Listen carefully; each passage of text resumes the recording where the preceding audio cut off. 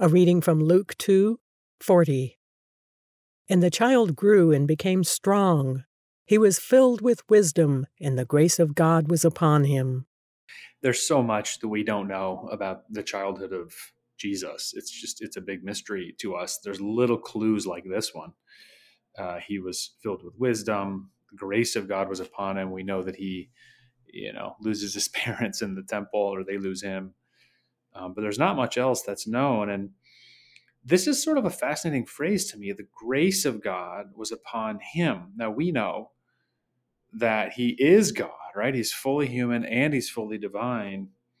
So it's interesting to think about the grace of God needing to be upon him. And it raises all kinds of questions about, what did he know? When did he know it? But I'm just a little curious. The grace of God was upon him. We so often think, don't we, that through Jesus, he is the grace of God upon us. It's through his sacrifice, through his spirit that we receive grace. But yet here it says the grace of God was upon him. And I guess I'm thinking too of John chapter 1, where it says, from him we all have received grace upon grace. And so it makes sense then that as a child, the grace of God will be upon him. It's like this, like we said a few weeks ago, it's like this waterfall, this ever flowing font of grace. So it's grace, grace, grace, grace, grace everywhere you look, including in his childhood.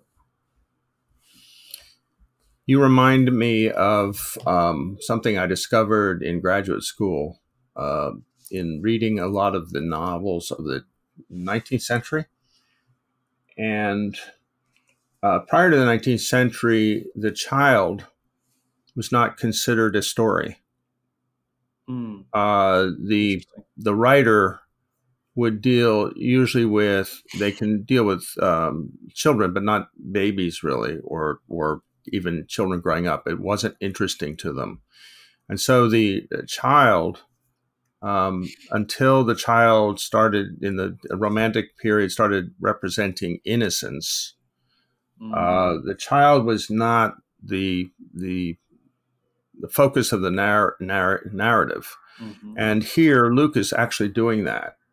It's not that, Luke could have developed a great deal of information because he was in the presence of Mary, which we see in the book of Acts.